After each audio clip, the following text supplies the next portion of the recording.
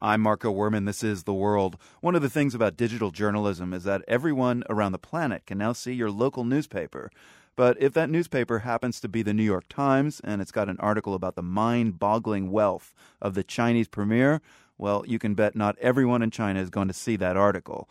And that's precisely what has happened. The Times published a lengthy article today about Chinese Prime Minister Wen Jiabao. It claims that over the years, Wen's family has amassed a fortune worth some $2.7 billion, mostly during Wen's time in office. Chinese censors clearly did not like that, and access to the Times websites, both their English and Chinese versions, was quickly blocked. A foreign ministry spokesperson in Beijing said the article was motivated by ulterior motives. The World's Mary Kay Magstad is in Beijing. $2.7 billion worth of assets is thought to be controlled by relatives of the premier, Mary Kay. That's pretty astounding for a man who projects a humble image. Well, it certainly is, and it'll be interesting to see how the news is received here once it sort of trickles into the media-savvy masses. For now, the Chinese government is blocking everything it can. The New York Times webpage, every time the story comes up on the BBC or CNN, the screen goes blank. But this is coming at a very interesting time in many ways. There's a leadership transition coming up in November.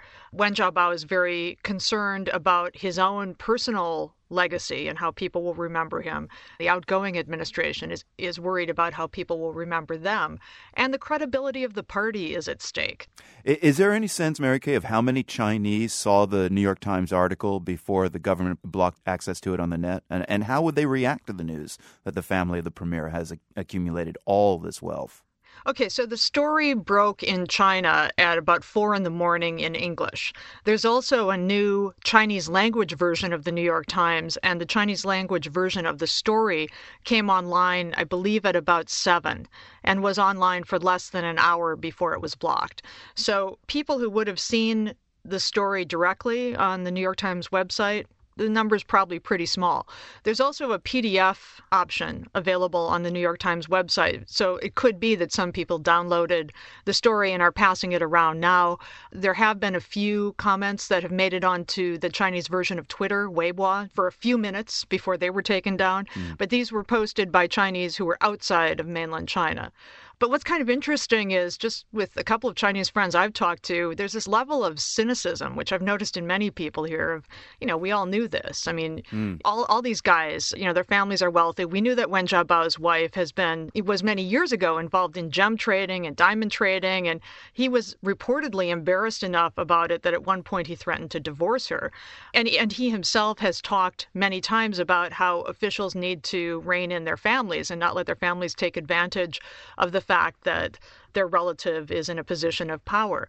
But it really begs the question then of why he didn't do a better job of that himself. So I kind of offered earlier that Wen Jiabao has projected a humble image, but tweak that for us. What kind of image precisely has he created for himself? So Wen Jiabao's nickname is Grandpa Wen. He's known for flying out immediately when there's a disaster or when people are suffering, when people are stranded at a train station in a snowstorm, and saying, "I feel your pain.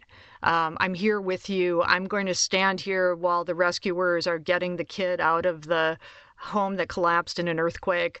I'm going to huddle here with you in the train station while you're waiting for the trains that aren't going because of the snowstorm." And a lot of people really genuinely like him. They like what they've seen of him because he's one of the only Communist Party officials that comes across as really having a personality and compassion.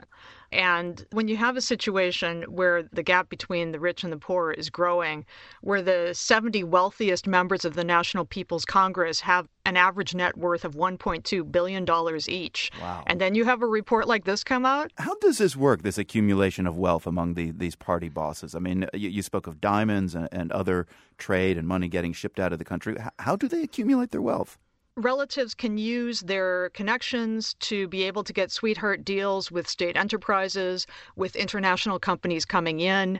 They have knowledge beforehand when a company is going to be listed on the Shanghai Stock Exchange, and so they can make money through insider trading. Keep in mind that since 2006, the current administration has made a point of strengthening the state enterprise sector at the expense of private businesses. And since the party controls the state enterprise sector, they can dole out whatever party favors they want to relatives and friends. Right. And sometimes the relatives and friends just kind of know how to work the system, whether or not dad or their uncle or their brother-in-law is helping them out. The World's Mary Kay Magstad in Beijing. Always great to speak. Thanks for explaining this to us, Mary Kay. Thank you, Marco.